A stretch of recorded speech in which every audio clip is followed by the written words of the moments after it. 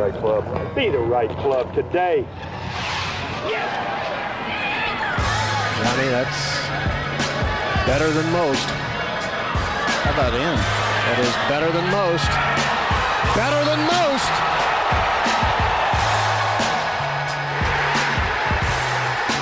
Expect anything different? Ladies and gentlemen, welcome back to the No Laying Up podcast. Solly here. I have seen the guy I am going to introduce next do it many times. He is a man that is often sick, yet he powers through without complaining. So I'm going to power through whatever I've got here without complaining, and that is Mr. TC. Hello, Mr. TC. Solly, appreciate you doing it for us tonight. Against all odds, showing up, getting the job done. We are running on empty, on sleep. But you know what totally rejuvenated me today? That's the PNC, and we're going to get to that. Neil Schuster is here as well. Good evening, Neil. Gentlemen, what a pleasure to be here in the virtual studio with you. TC, nobody fights through allergies and weird sicknesses like you. Solly, at least you have a role model. I have something to draft off of. I have just an example set before us, and we're going to try to follow it tonight. Our friends at Callaway, they asked us to use their ad read tonight to pass along their thanks to the entire No Laying Up community for their support this past year. They always enjoy. When we share stories from listeners about, Apex U-Wood heroics, triple track lovers, triple track haters, they enjoy hearing about that as well. Everyone out there on the golf course rocking Rogue ST NLU 3 woods and head covers with the No Laying Up head cover, of course. All the DMs that TC gets, our certified master fitter, always asking for advice. Callaway wants to wish everyone a happy, healthy, and relaxing holiday season. They look forward to seeing the NLU community's recap of the worst golf gifts from their relatives, which is something we do on Christmas every single year. I think it's officially a tradition at this point. So thank you to Callaway for that absolute class message to our listeners, and thanks to everyone for supporting Callaway, who has supported the show for a long time. Massive shout out to Callaway. We appreciate the support over the past 5 years. Solly, speaking of bad golf gifts, I'm going to get you like a future credit to use on live tickets. So you can go to the Live Oklahoma event or something like that. Thank you, Tease. Thank you for spreading the love this holiday season. All right, I'm going to throw this first question at Mr. Carter to start us off. Where you stand on the PNC championship, TC? Solly, I don't want to be bah humbug. I don't want to be a Grinch. I hate this event. I hate it so much. I can't help it. Yeah, I didn't even get on Twitter all week. I got on Twitter today because the NFL was on. I avoided Twitter for the last 4 or 5 days because this whole thing just puts me in a bad mood. And it's not even the event itself. It's just how people act around it, towards it, during it. It shows why we can't have nice things. I think Brendan Porath had a really, really good, well-reasoned, very reasonable article this week in the Friday newsletter, just about, hey, we can take the good with the bad. We can find some of the positives in this. I'm telling you, I can't find any of the positives in this. It is the most oversaturated. I hate it so much. It puts me in such a bad mood. The part that makes me laugh the most about that is starting with, I don't want to be a Grinch, but I hate this hit and giggle that has been. So this is where I'm at on this. It seems like this sounds like an idea that we would have of they should get all the fathers and sons and daughters and sons and, get their kids, get their dads involved and play a little hit and giggle at the end of the year. How fun would that be to see Tiger play with his kid? And 3 years into doing it, it's no, I hate that too. I hate it Fuck too. this. I can't tell if I see some of the reaction to the reaction online, and I can't tell if I find myself falling in line with that to say oh yeah, this is dumb. When if I'm being really honest, I enjoy the heck out of this event. I think it's very just cool to flip on. I was spending a lot of time with family this week, and somebody asked to flip it on. Somebody wanted to, that's not really a golf fan, wanted to watch Tiger and his son play, and everyone just everyone in the room that's not really even sports fans, where eyes were drawn toward the screen and laughing at the similar uniforms and things like that. And it just is man, this one maybe isn't for us, the most diehard competitive golfers, but it's freaking entertaining. It really is. It's not all working for me, but I'm in favor of it, man. It's a fun end of season hit and giggle. Neil, where are you at? I think I'm with you, Solly. I enjoy, and it's less about Tiger and Charlie. It's more about just I like watching Nelly play with her dad, and yeah. I like seeing Spieth's dad show up. Repping the C-suite hard. Seeing he's got a really bad move, and MVP index kind of fun to watch. House. And just, I like to watch the dynamic of like JT and how his dad's like kind of not really into reading putts. And he's like, come on, dude, let's just like speed it up here. There's a lot of good dynamics. If you get past the thirstiness with Tiger and his son, I find the other partnerships both endearing and fascinating. Like, I mean, Padraig Harrington's son, like world-class dumpy, you know, that was cool. Like ridiculous haircut, like there's just a lot to be gleaned from this event. I think how these guys interact with their either their fathers or their sons, I think is interesting. And I think Bacon had a good tweet about this week as well, just about an event that reminds you of rounds with your parents or your family as well. And there's no one that like celebrates family as much as golf does. Like you don't see like the NFL like celebrate people's families nearly as much. I will say Brian Kelly down at LSU. That's true. That's fair. I will allow that for the family, but there's layers to it, right? And I also am going to flip around with TC on this one, and the evolution of the Charlie Woods thing has been it's late in the game here, right? If they showed some images of him from 2 years ago when he was a small little tyke, we'd never really seen him before, and it was hilarious to see all the ways that they imitated each other.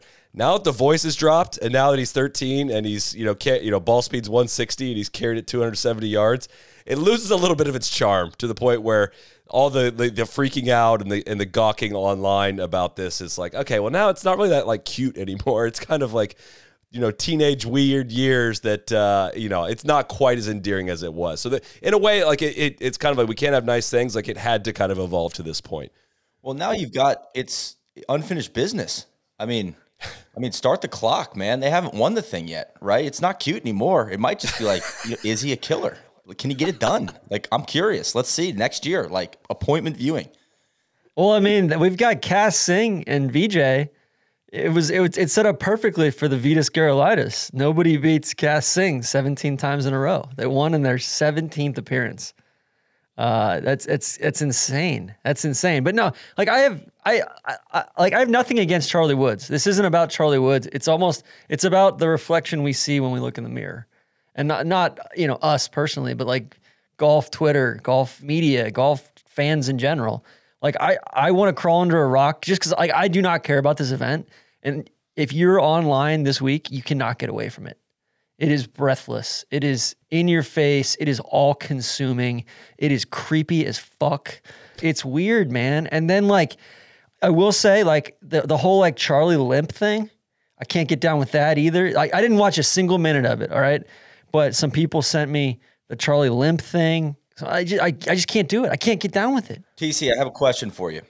Would you, because I have a couple suggestions to make this event better, but would you take the Pebble Beach Pro-Am over this and get rid of the golf course, get rid of the location? But like, would you rather watch Bill Murray do his bit and watch Carlton do his dance, or would you rather watch this? That's interesting you say that. I played with Bill Murray this week on Tuesday. And he's dead serious. To listeners that are curious, we're absolutely dead serious here. I played a match against him, I believe. Yeah, I beat his ass, 4-2. I played with Jimmy Dunn. I beat Jimmy Dunn on Monday, and I beat Bill Murray on Tuesday. It was a surreal week. Don't do this, TC. Don't do this. I will say, Bill Murray, I thought he was going to be burned out and just like the same shtick that we see at Pebble.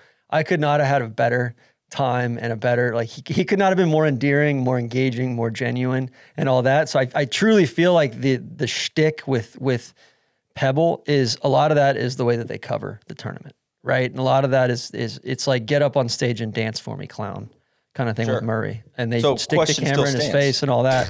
I would take Pebble over this 100%. Okay. Like now 10 times out of 10. Reverse the, like I think I would take this format, this at Pebble Beach. The scramble's sick. The scramble's sweet. I dig. I know, and I think that the father-son dynamic. It seems more. These guys genuinely seem to be having an awesome time. Like they're playing with their kids or their fathers. Like I think it's authentic that they all look forward to this event.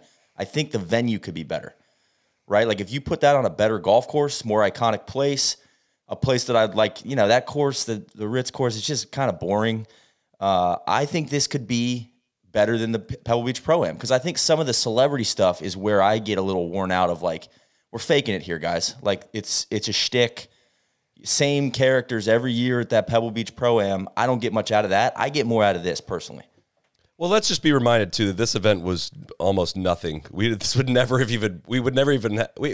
covered it until Tiger started playing it, right? That's what made it like, and it's kind of like the future of watching Tiger Woods on television is the hero, the match, this, and like whatever majors are the flattest that are far enough apart from each other that he can go play. So it becomes a staple of the year in that way. Like if you want to watch Tiger Woods play golf, not on a screen, this is what it's going to look like. And I don't know. It's just like I can't imagine replacing this week with another like actual real tournament or anything like that. It's better than the QBE shootout. It's better than the RSM. It's better than anything else really in the fall as far as what to look forward to. And people are just totally. I don't know. It seems like with the match and this, the lines between what is exhibition golf for entertainment and fun and competitive golf don't get blurred too much, right? It's like they're steering into the entertainment aspect of it. It's a scramble. Who the hell cares? I'm pro this. I think it's fun, and I'm not gonna be a Grinch this Christmas. And that's kind of where I'm at with the Pebble Beach event. Is like that does blur the exhibition and the competition, and I'd rather just be one or the other personally. That's fair. That's fair. And I think that like Pebble's a great like. I wish Pebble got a better tournament. You know what I'm saying? Like I don't know. I'm thinking about this event at a better course. Like, you know, that would improve the experience for me, but I like the format. I like the dynamics. I think it's interesting. It's me. Like, it's more just me being pissed off at like the state of the world. Right. And like, Solid, your point about this thing like wasn't a big deal until Tiger and Charlie rolled around. Like that's the take, right? That's it. That's you know, and it's just a fun exhibition until that happens. And now it's like all this all-consuming people this all-consuming thing that people are trying to glean and squeeze every single click and page view out of. And it's kind of sickening, to be honest. And that I'm down with that. Like I don't enjoy that part too. That part weirds me out. But when I flip the TV on, I still like am entertained by it. I think it's that part's funny. I think seeing it through other people's lens as well, and that. You know, I guess I don't let golf Twitter ruin it for me by, you know, seeing the same highlights over and over again and things like that. But I do think it's an incredible change from when Charlie Woods was tiny, and it was hilarious to watch him club twirling and fist pumping. Now it's like, I don't know. Now I feel like I'm psychoanalyzing, but it's like, all right, dude, like Guan Tianlong made the cut at the Masters like when he was 14. Like you're 13 and fist pumping really hard in the PNC. Like that's not as charming as when you were 11 years old. Is it a little bit weird how much he imitates his dad? Did you see the clip? Like I'm not trying to psychoanalyze a 13-year-old here. I guess we are at this point, right? But like at some point, you know, like listen, you have like one of the most iconic parents in the history of sports, right? Like it's big shoes to fill, but on some level, like you got to kind of try to be your own person, I guess, which I think he's doing, but I don't know. It seems like kind of a shtick. I don't know if I'm gonna bite on that one. I'm gonna give him the benefit of the doubt. I appreciate that he's like, I want to play golf. He wants to. Yeah, I appreciate it. You're saying big shoes to fill. I'm gonna let him act however he wants to act. There was a clip going around. You know, they were interviewing Charlie after the first round. He did like a Tiger answer of like, well, I pushed him as hard as I could. I really could, and I just had to have a giggle about that. The limp was. Of course, Tiger being coy about another Woods injury of like, oh, it's just growing pains, It's like, all right, that's too much. Like, I can't have you guys both limping around in the same way out there. That's a little much. It is what it is. Anybody else you want to give a shout out to in the PNC? You know, we've got the Sinks, Neil. Perhaps they have some unfinished business.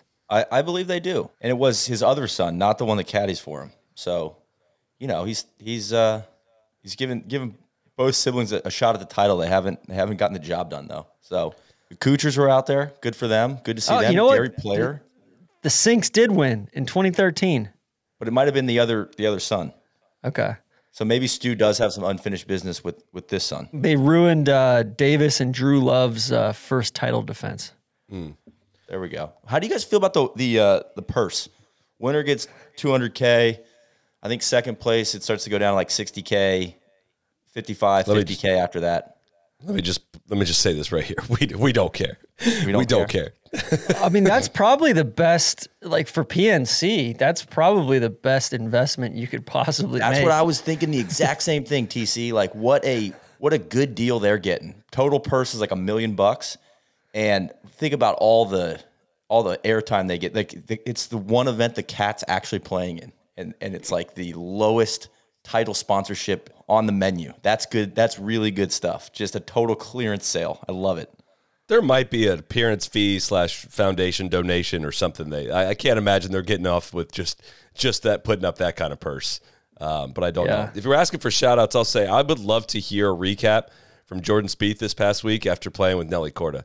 Because every time they showed her on screen, she was draining some kind of putt for mid-range, and like there was just people all around just shaking their heads. I would just love to hear a recap of that. Maybe we'll effort that in January from Spieth. But that's another fun element of this. I mean, the Annika thing and mixing Nelly in, and hopefully they get more women involved into the future. I have a feeling that they're going to try to do the same thing to Annika's son that they've done to Charlie Woods, and get as many impressions out of him walking putts in as possible. But it's part of the charm of the event, and like the kids seem to really get a thrill out of being on that stage and getting a chance to show off and whatnot. I was hanging with my 11 and 13-year-old cousins this past week, and it was pretty hard to like picture them out there like performing on that big a stage and see that unfold. So I don't know. Maybe we shouldn't bag on the kids as much as we do, but hey, we're saying what we feel. Again, I'm not bagging on the kids. The kids aren't the problem. The adults are. It's just like youth sports. The kids aren't the problem in youth sports. The adults are. I want to give a shout out to our friends at Original Penguin. It is the brand you wear for the good times. They have got stylish wardrobe for your whole closet, your whole game. They've got every kind of apparel you could imagine. I love the lightweight hoodies. I love the sweaters. I love the jackets. TC's got some of the most colorful jackets you'll ever see. You know, I've got many different variations of many different blue jackets in my closet.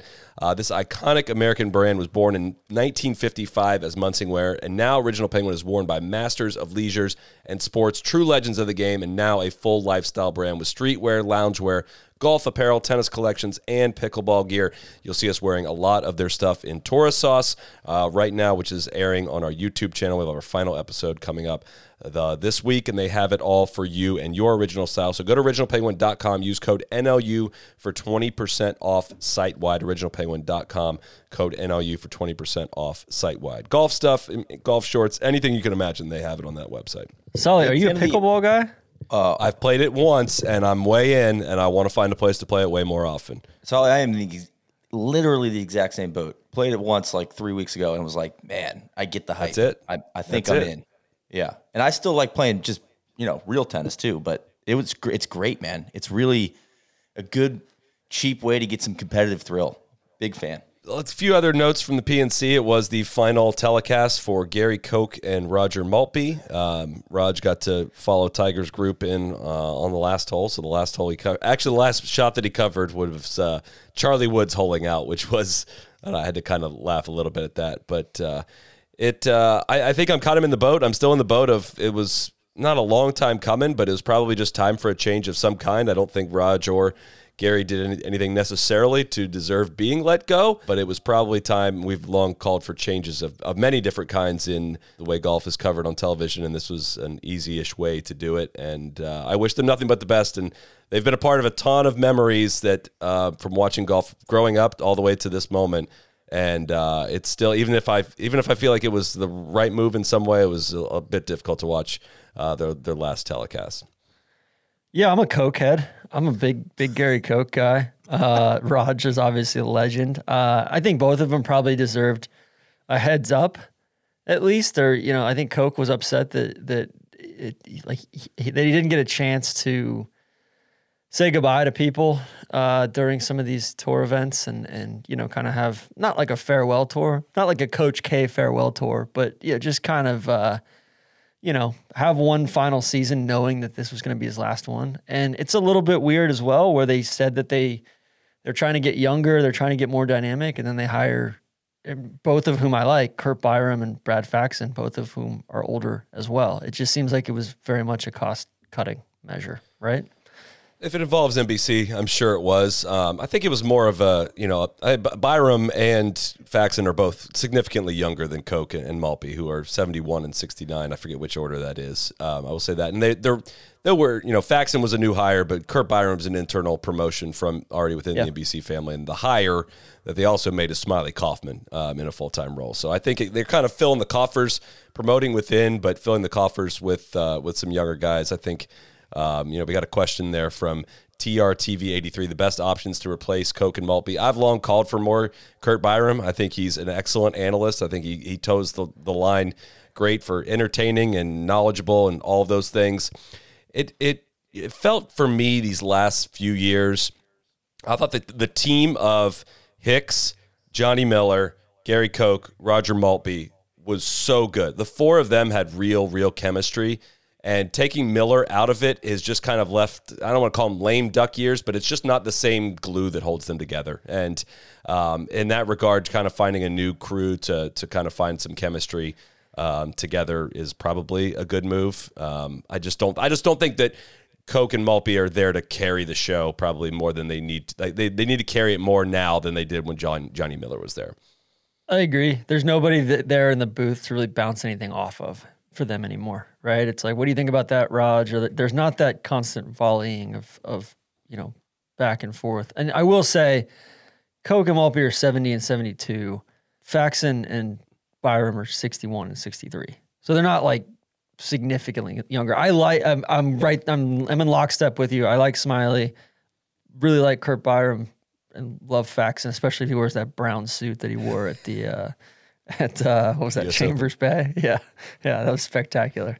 I mean, they're not young, but that's 10-year difference. Like, if they're announcing for the next 10 years and they're here, it'll probably be like, it's probably time for you guys to retire. So, what about Duvall? Getting him more involved?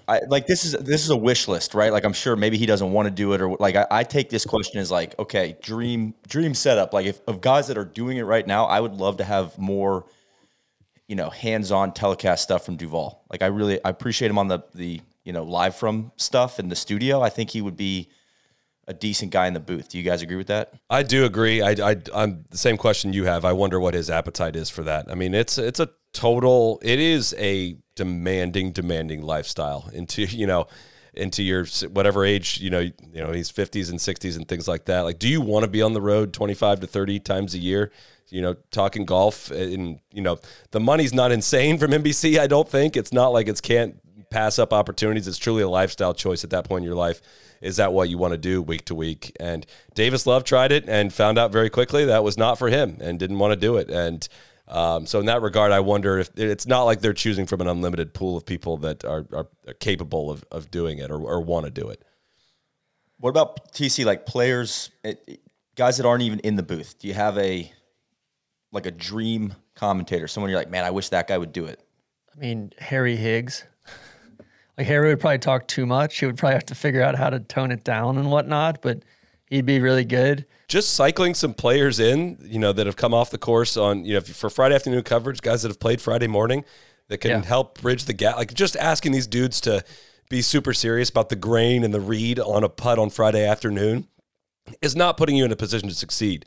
If you change up the pace, even when Tiger comes in the booth at the Hero and they just kind of have like a live podcast on air, you're on air enough hours where that makes sense to do. Come bring guys in, give them a chance to show off some personality, give them a chance to show off their sponsors, something like that, so that these guys don't have to carry a load for a 12-month season. Golf never stops, and these guys never stop talking. Let's give them a break from doing that.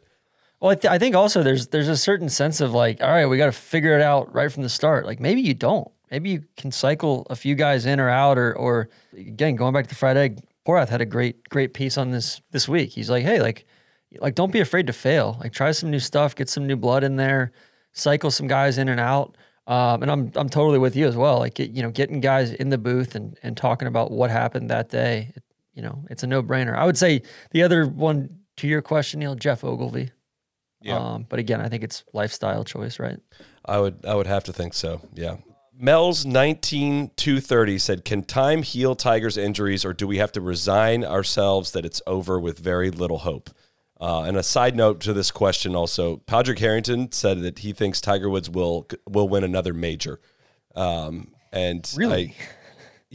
I I don't know. I'm amazed that we need to revisit, I guess, this part of the conversation of what is hopeful for Tiger, but I don't know how you see this even compared to like last year and are extremely hopeful. And that comes from a strictly health perspective. Like he's not even trying to pretend that he can walk 72 holes right now, plus a Pro-Am or whatever. I know they don't have Pro-Ams at majors, but I can tell his shots, he just can't walk.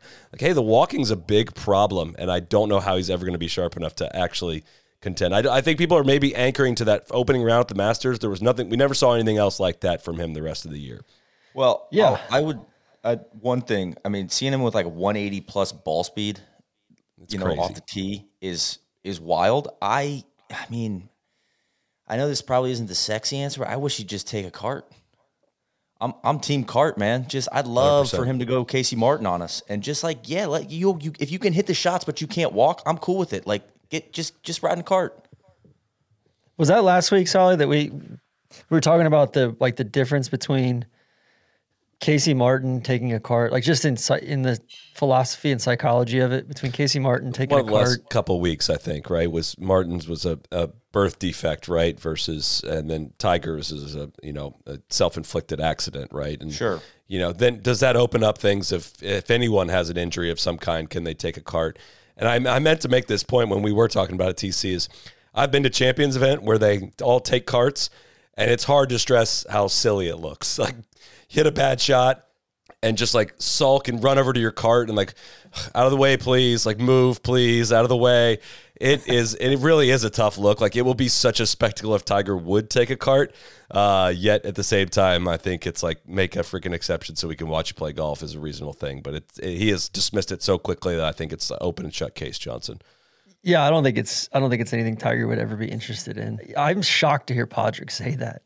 That's like, and I say that as someone who like predicted that Tiger would win another major, after 2015, 2016 and all that. And I think Randy still owes me $1,000 on that count, but I think that's true. yeah, but like, I can't see it. I mean, maybe lightning in a bottle for 2 days and he's in the hunt after 2 days at Hoylake, because I think the other thing is like, he's not going to be able to play all the majors.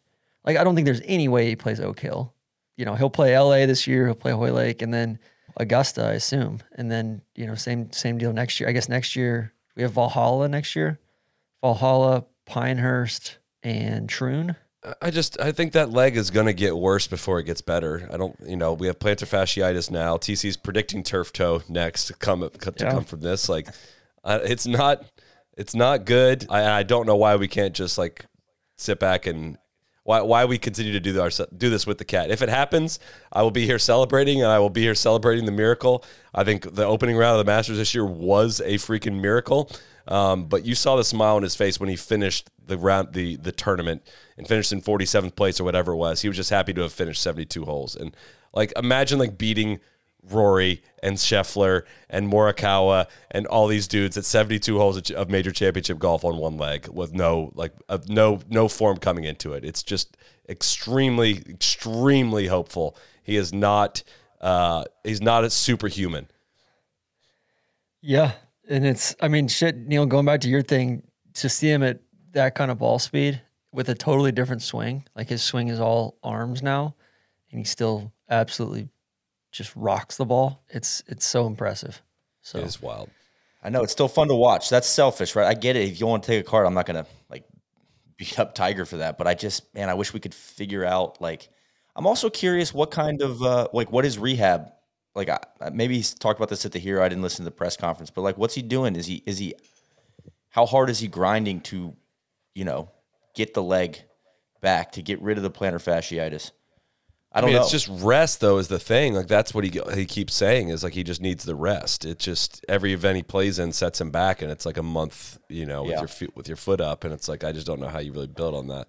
Question I have, does this kind of end to his PGA Tour / competitive golf career increase his chances of playing on the Champions Tour where they do let you ride on carts?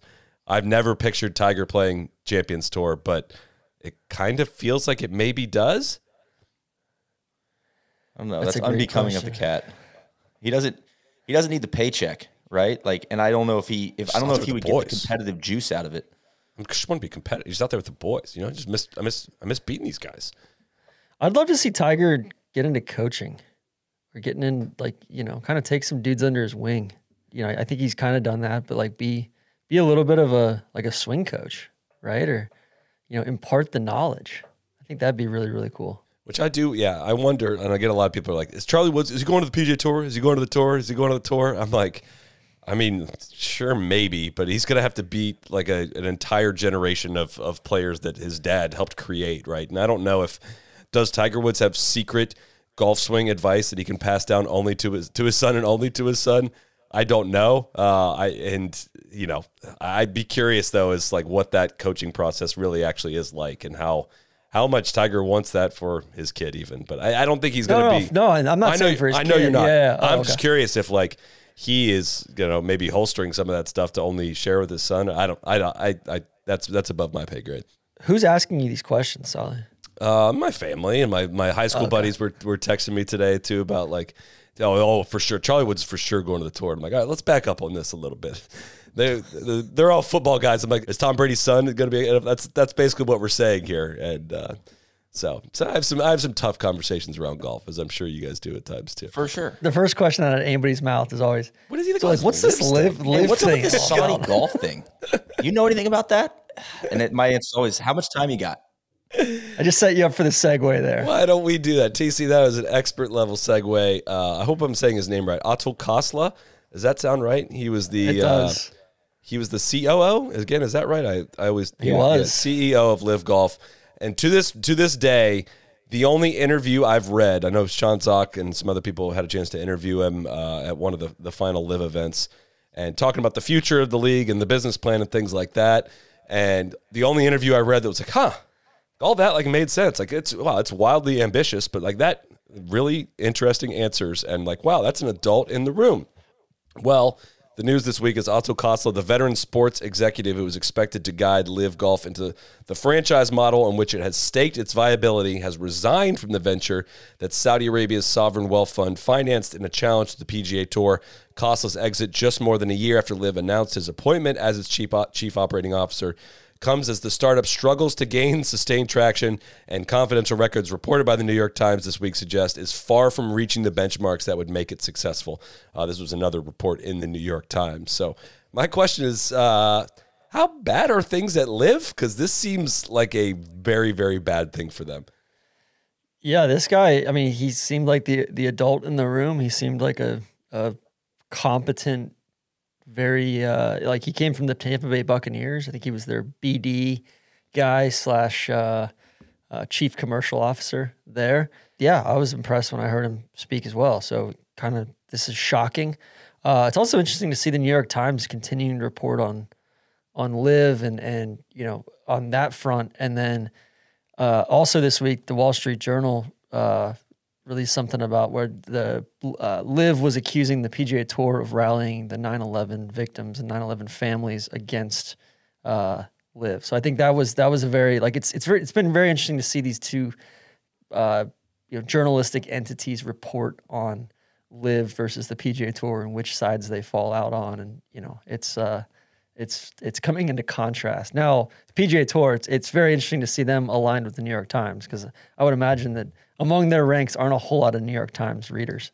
Well, it's interesting that, again, the Wall Street Journal report that you're referring to there, that the title's Live Golf accuses PGA Tour of secretly coordinating attacks on it by 9/11 victim groups, which was interesting phrasing, I would say, in that regard. And it is just, I read it and I'm like, man, it's a report of what Live is claiming, right? And that's a far cry from like a report. Like the New York Times reports recently have been like, this is not what the PGA Tour is saying about Live. It's like their own fact finding. No, this is what the McKenzie boys are telling Live to do, which I get out of that is Project Wedge or what they're telling him not to do. And then Live's doing it anyway in very certain terms. I think successfully my bullshit detector is up so high, and that like I haven't confirmed or and I didn't even see much reaction to this. Like Greg Norman said this week that he had met with JT to talk about Liv, and I do notice he doesn't say anything bad about Liv or what we're doing because he understands what we're doing. I was like, okay, well, probably none of that's true, but they may have met, but I'm curious to see the actual details of that. But now nothing gets by me where I'm automatically like, that's an interesting fact. Yeah, I mean, this news with Khosla is like, it's not good. It to me shows that like, I mean, it's probably just like I don't know, probably got fed up with it, but I don't think that Liv is not going anywhere. I almost think that some of these reports put the PIF and Saudi government into like, we're going to show you. Like, I think it will force them to dig their heels in even more and continue to throw money at the problem. So I don't think it's like, oh, they're going to fold up and go home next year. Like, I don't think that's happening. All right, so their run rate this year was, I think it was like 850 million, close to $1 billion. Yeah, was the estimate. So assuming they'll have to do something similar to that, because that didn't include all the bonuses and everything, right? That was just the cost of staging the events and purses and all that stuff. Probably Correct some me of if the I'm wrong. bonuses too, which I'm guessing are paid out as an annual, contract, And I think they've got 2 to 3 billion set aside for this. So that would suggest that they've got another 2 years in them, 2 to 3 years left in them at this rate. And they still haven't announced a TV contract. Well, but the question of that is, I don't think it's like, hey, the money's dried up. Let's go ahead and pack it in. I think it's when they get embarrassed enough to pack it in that they change it, right? If they need more money to keep it going and to find whatever they're looking for out of this, they'll find it, right? It's just to the point where it's like, do we want to continue to do this, and is it accomplishing what we want to accomplish that things end? But man, it just doesn't see. I don't know. It's weirdly quiet. Everything's weirdly quiet now. They're not even attempting to muster up any rumors about guys they're signing. And if they go into this next year, 14 events calendar with only 5 events outside the U.S. with no new signings, that's going to be a tough way to start this year after having some perceived momentum. And the novelty's worn off at this point too. For sure. Well, it seemed like this Khosla guy was very competent. And what I learned from this article is like, well, obviously you got, Greg Norman, that's probably not easy to work with, number one. And then is he consolidating power, by the way? That's what I'm thinking when I see all this. I think it's what I was going to say is I think it's that governor of the PIF. Was it? I can't remember. Al Rumayyan, yeah. Yeah, the article said that he's known as a micromanager. So I'm guessing that probably has a lot to do with it as well. That he might be the guy that's tough to please, or it's this one day and then he changes his mind and he won't get out of the way. So the two of them at the top, that has to be just a tough duo to work for/with. A reminder for the listeners, at this time last year, the COO was Sean Bratches, who was another adult in the room that resigned from this position. And so just something to keep an eye on as things continue to get really weird. There's more Liv stuff this week, and that there was a filing of blah, blah, blah. I don't even care to read the details anymore. But basically, Liv played into the story that there was going to be this huge secret meeting at the match, and it was, the purpose of the meeting was to deter Liv, and they tried to put that into a court filing, and the tour replied saying, like, they literally made this up to, like, try to give off the idea of collusion here, and it's a totally fabricated story that there was no meeting at the match, and it's just... We got multiple years of this tit for tat stuff that's going to continue to unfold. Project Wedge, baby. I love it. Liv also announced Tucson, Oklahoma, and West Virginia stops for 2023. Just 3 hotbeds of golf. The Greenbrier. I love seeing your guy Jim Justice officially get involved. Right, Solly. I was going to say it's West Virginia now. Solly's going to flip. He's going to be all in, bringing golf to the great state of West Virginia. If Liv goes and buys out Neil Brown's contract, then maybe I could flip on this thing. But I think West Virginia's going to have to keep Neil Brown for another year because they can't afford to fire him. But if Jim Justice was handing out hundreds originally, to the fans out there, I wonder what he's going to be handing out now, because it's got to be a very fruitful endeavor for him, I would imagine. I think the biggest thing about all this Liv stuff, where they're going, it's like, all right, they're going to this like 3rd-tier course outside of, is it Oklahoma City or Tulsa? And then they're going to the former site of the WGC match play, like the old Dove Mountain site. It's called the Gallery now. And then they're going to another place that's had, that used to have a second or third tier PGA Tour event at the Greenbrier. Which confuses me because I thought it was all about the golf. Like, I thought that was their mission all along, and yet it seems like it might not be. And I don't know where that leaves me as a golf fan. It just leaves me confused. I can't figure it out. TC, those locations make a ton of sense to me because it's almost like a lot of the players that have joined LIV. It's like, oh, we used to have this high stature in the game. We had a tour event years ago. Like, come back. They're just kind of trying to squeeze a little bit more out of it. I love it. Well, it's funny. Like, maybe Bubba's trying to get real estate prices back up at the Greenbrier after he, after Jim gave him some stuff. Same with Phil, right? Phil had a place there. And P. Remember P's video when he was on vacation? That was at the Greenbrier. And then I assume Oklahoma. I assume that's probably Taylor Gooch. But it's just a weird deal too, because I don't know. I feel like they've staked their claim on being this international golf thing, and it's like, you're going to Tucson, Oklahoma, and West Virginia, like that. It kind of strikes me a little bit odd. I mean, they have 5 events outside the U.S. The PGA Tour, which everyone's mad about not having a global presence in the game, has 7 events outside the United States.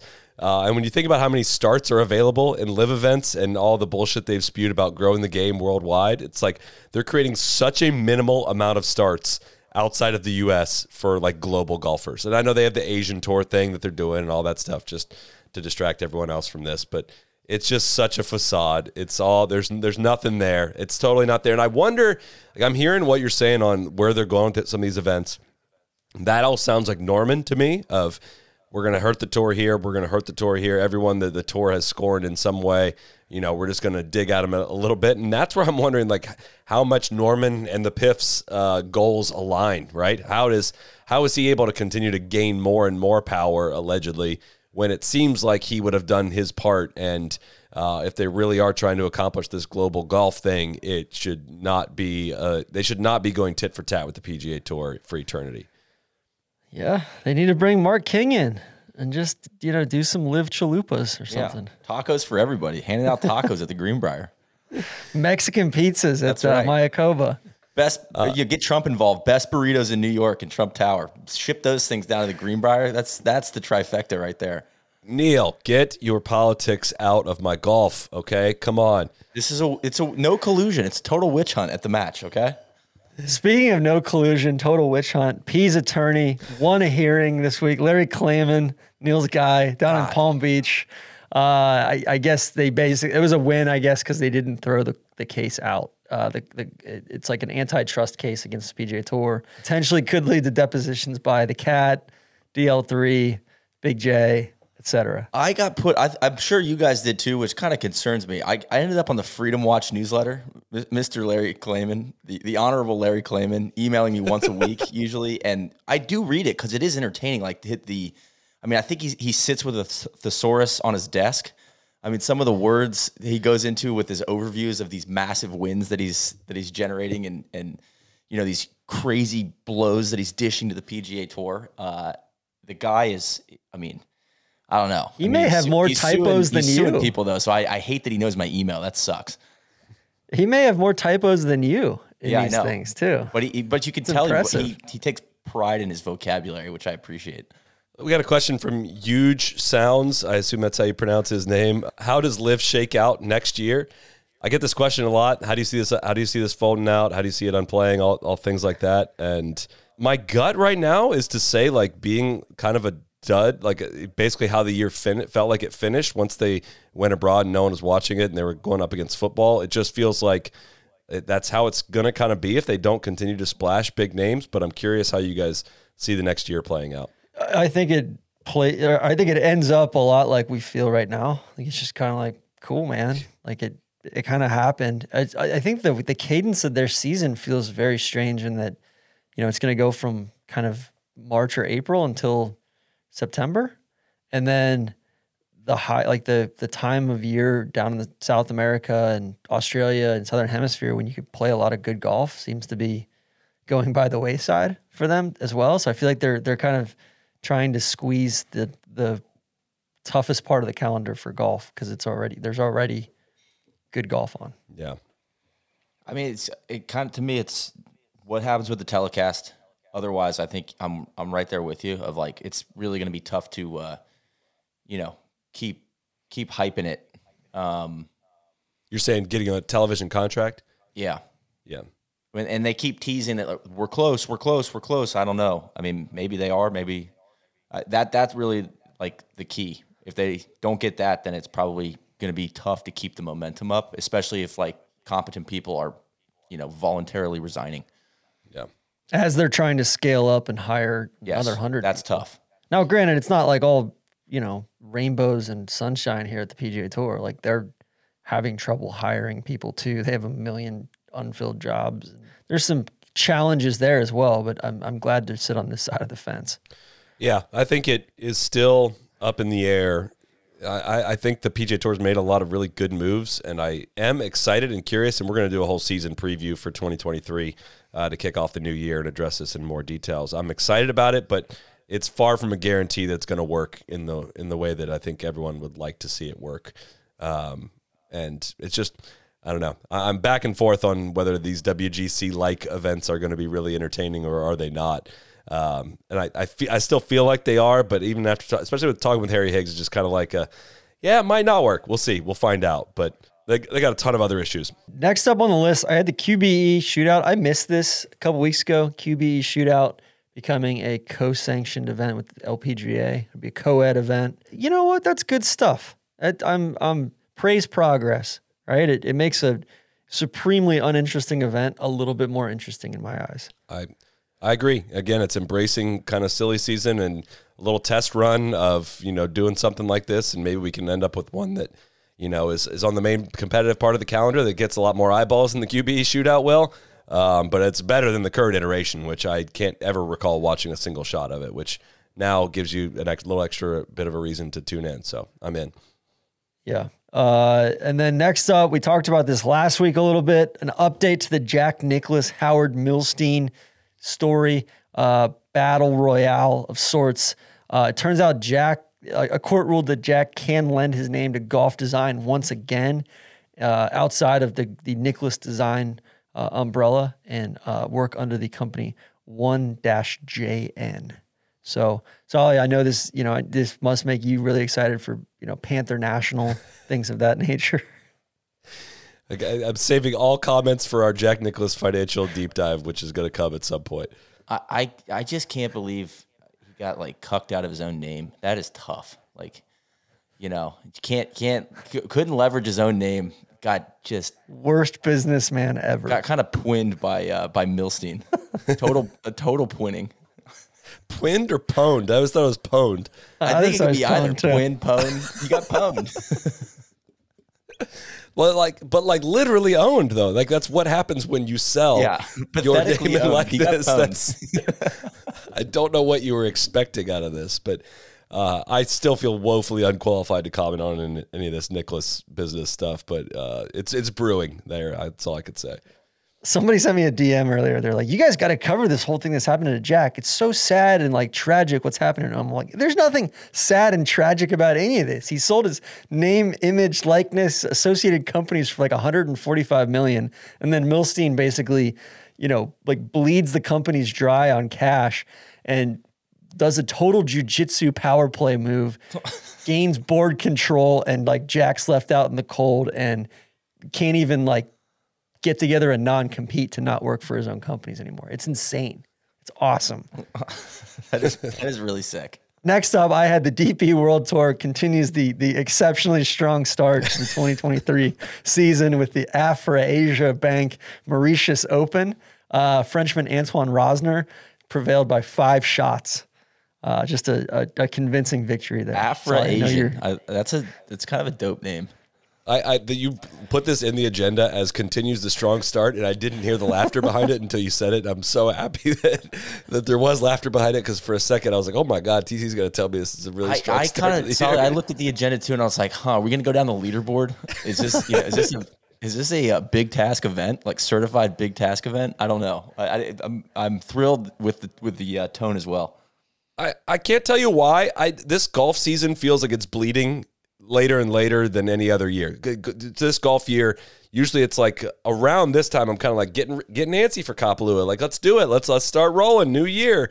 And this year just feels like later and later and later. I don't know if it's a Tiger effect of December and the match and whatever it was, but I feel like it's going to be hard to get fired up again for the start of the season.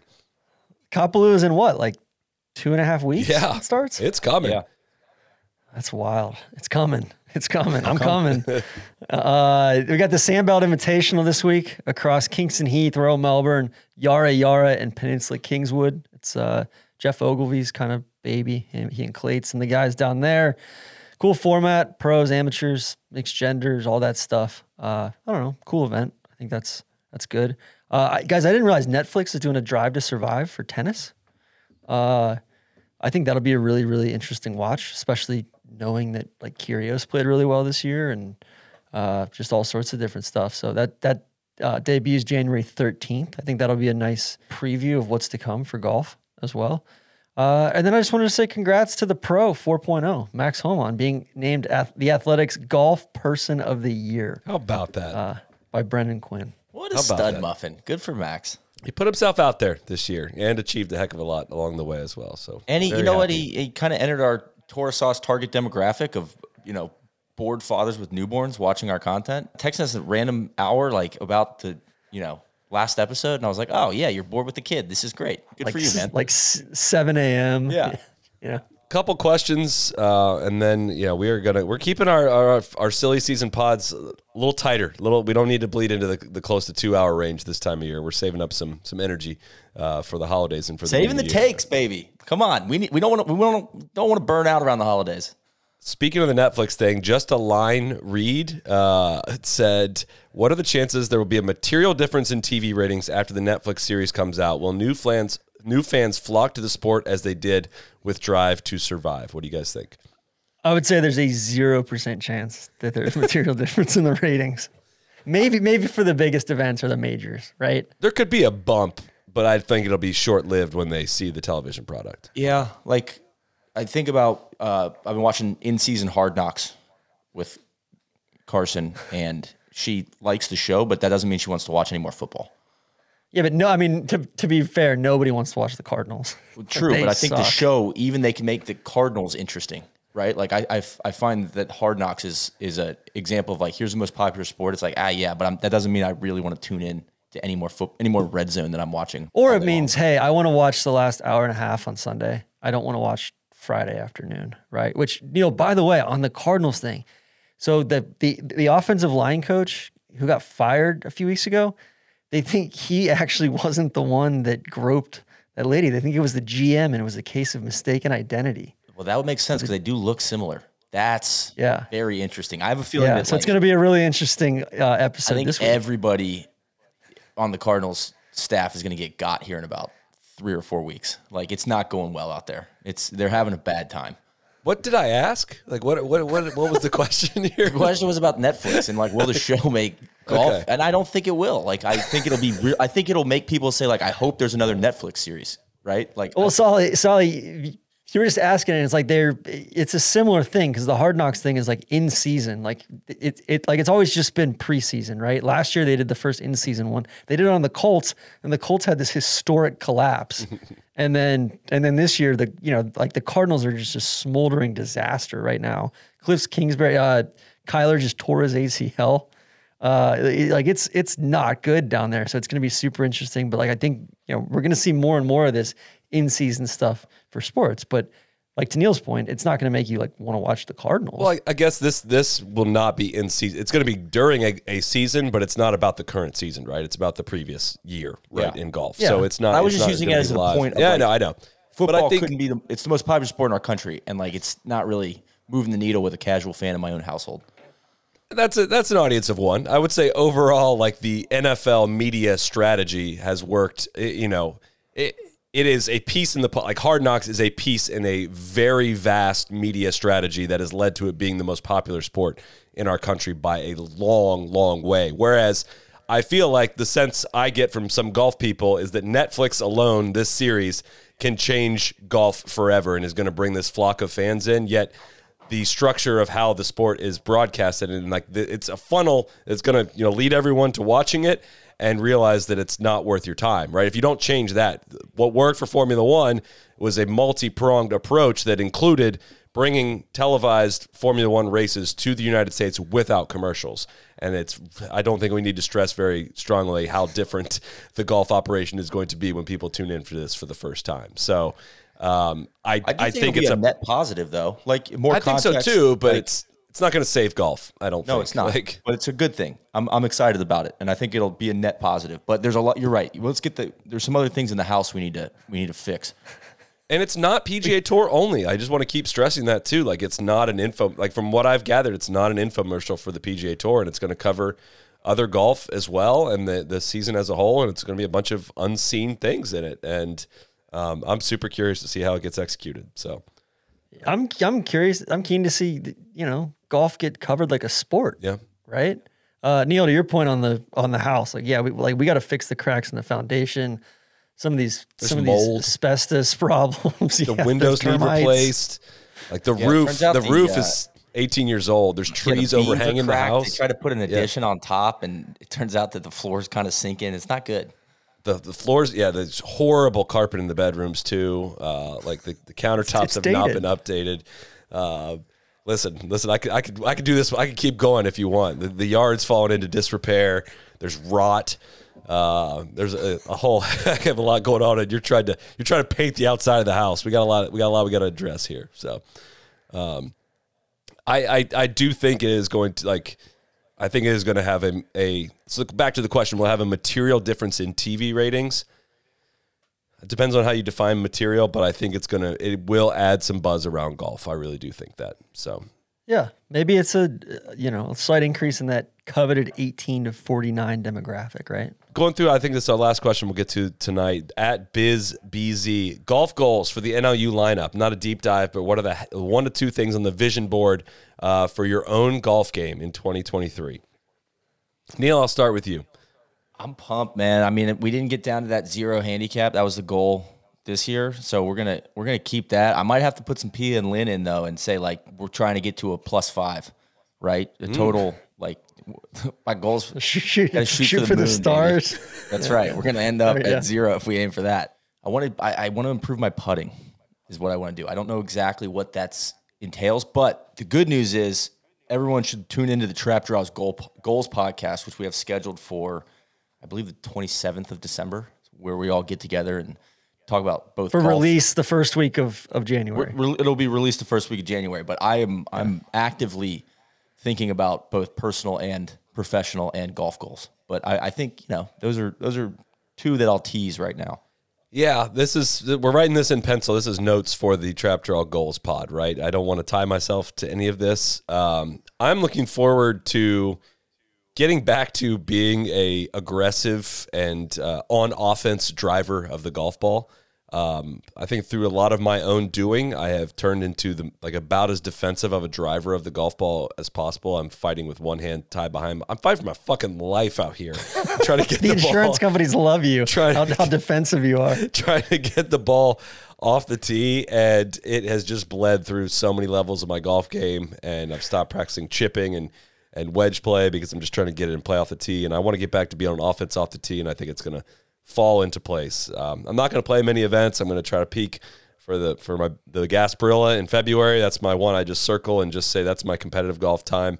And I want to get back to just playing more golf. I think 2022 was a unique year for a lot of reasons, and it involved the least amount of golf I've played. I've played a fair amount this fall. That's just kind of my usual time to play. But through September, it was the least amount of golf I'd played since we started No Laying Up full time. And I think it can bleed into kind of how you cover the game when you get too tied down in pro golf and you lose touch sometimes with how hard it is to fade a 6-iron to a back right pin and hold the green. Like, it just can change your perspective on things. And I feel the most connected to the game when I'm out there playing it and enjoying it. And 2022 was not my best year for that. So that's a goal of mine. I'm right there with you. Being aggressive off the tee, trying to make more birdies, and trying to eradicate this left miss that's kind of crept in over the last 6 to 12 months. Squash that now, TC. Let me tell you right here, squash that now as somebody that's had it for 2 years. Well, really, since Neil and I played at Belvedere, that was when the left miss started creeping in, and it's been an issue since then. So, I've tried to eliminate the left side of the golf course, but I think off the tee, but in doing so, I kind of have felt like the club's swinging me a little bit. I'm not swinging the club. Got to get back to swinging the club. Are the Jags headed to the playoffs? Gosh, I hope so, man. That was awesome Did today. Tennessee that win? was I didn't see the end of the game. They're losing as of when we started recording. They were down 17-14. I can look that up for you, though. what a moribund organization the Tennessee Titans are. Like, there's just like nothing redeeming about them. God, the Patriots stink too, huh? Titans lost 17-14 final. So the Jags are one game back, and they play the Titans the last week of the year. Ooh, boy. But man, the Jags, like they just, Trevor just, that fumble. I was like, man, this game's not over. Freddie and Alex, my wife, went to the game today, and Freddie was sobbing after the fumble. And, Alex was like, it's not over yet. We have 3 timeouts. They didn't even need to use all 3 timeouts. Stinky Dak gave him a reprieve. And, dude, Dak was like 16 of 18 for 200 yards and 2 scores in the first half. I was like, all right, he's coming into my house and shitting on the floor and like smearing it and saying, Dak was here, TC, like I own you. And then sure enough, he reverted to Stinky Dak third quarter and then, blew the game there. So it was awesome. I love watching this football team, man. I get so excited. Doug Peterson, like I'll go to war for Doug Peterson. It looks like every guy in that locker room would too. Ever since, even some of these starting games at the beginning of the year and then the Ravens game of like last month or I can't remember when that was at this point, but Doug going for 2, going for the win, showing guys like in my opinion, it's him and Dan Campbell for NFL Coach of the Year at this point. Which I kind of feel bad now because I didn't feel like it was the Jags' year. It felt like, hey, let's be as close as possible on a lot of these and lose is probably the best thing for the franchise. Stay one more year of like a plentiful draft, filling up the coffers via the draft and be ready to come out and win some of those close margin games next year. And now it's like some of these close losses they've had are like, holy shit, they could be like 10-4 right now if a couple balls bounce a different way. And they're exciting to watch. Trevor Lawrence has been a very, very good player for, fantasy purposes and real NFL purposes for the last 6 to 8 weeks. He's been so like a different player since they came back from London, seemingly. Just, playing aggressively, just looks assertive as hell. So I disagree a little bit in that it feels like they needed a really positive second half of the year to go into the offseason with some momentum and feel like, much more so than like I'm normally like tank for draft picks guy, but just to erase all of the bad shit that happened from the Urban years. I mean, it's crazy. Like this is pretty much the same football team. Like they didn't make a ton of huge changes from a personnel perspective year over year. Yeah, they got Devin Lloyd and some guys on the defensive end. But like they won that game today with both of their starting tackles out at various points in the game. It's crazy. It's exciting. I mean, it's a terrible division, of course, but it's exciting to have a little bit of football to root for. How about the Colts? The Colts, they were like hovering around 500. They benched Matt Ryan. They fire their coach.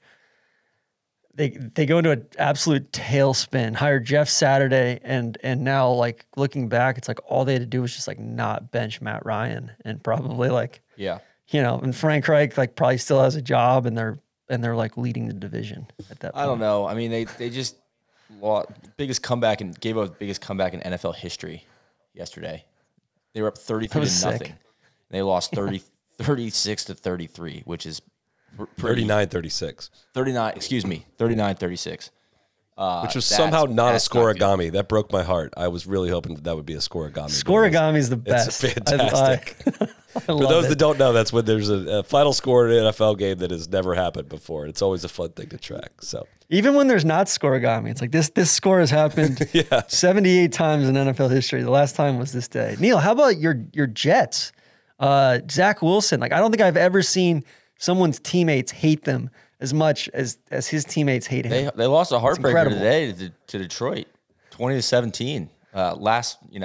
I think a game-winning drive. It was like 4th and 3. I was watching it, and they they threw an out route to the tight end and he went like 51 yards, which was tough. It's tough for the Jets. It sounds like there was a absolutely outrageous finish to the Patriots-Ravens game today, which with the game tied, the Patriots ran like what does Van Pelt call it, a flippy whatever play, like with the game tied, and they prepared a bunch of laterals, and the Raiders picked it off on one of the laterals and ran for a touchdown to win the game to finish it off. Well, I cannot wait to watch the Clapper and Coach break it down for me with Maria here shortly. Probably time for us to wrap so I can catch. I've been waiting all day for that. We'll have one more pod here to wrap up the year. I got to start working on it. The holiday medley that we always do, kind of highlighting a bunch of the year and interviews and all that. But this will be the last recap pod of the year. I want to thank everyone for participating all the way through the end of the year, and it was a very trying year, and all the people that have supported us for this past year. And we got some great things cooking for 2023. Some changes to be made. We'll highlight some of those and discuss some of those on our preview podcast that will come out in the very early part of the year. But man, it's been a year. It's been a lot of fun. At times, it has been a lot of fun. It's been a lot of work, and I've enjoyed going through it with you two, as well as the Pie Man and Randy and all of our guests and all the people that have supported this show. So greatly appreciate it. Appreciate you. Thanks, Solid. everybody. And UTC. Right. Good stuff. That is it for the flu game. We did it. I'm going straight to bed. You'll have to update me tomorrow as to what happens in Saturday Night Football. So thank you, everyone, for tuning in. We will see you back here to start the new year. Cheers. Be the right club. Be the right club today. Yes!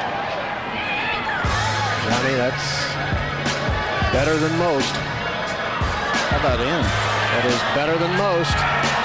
Better than most!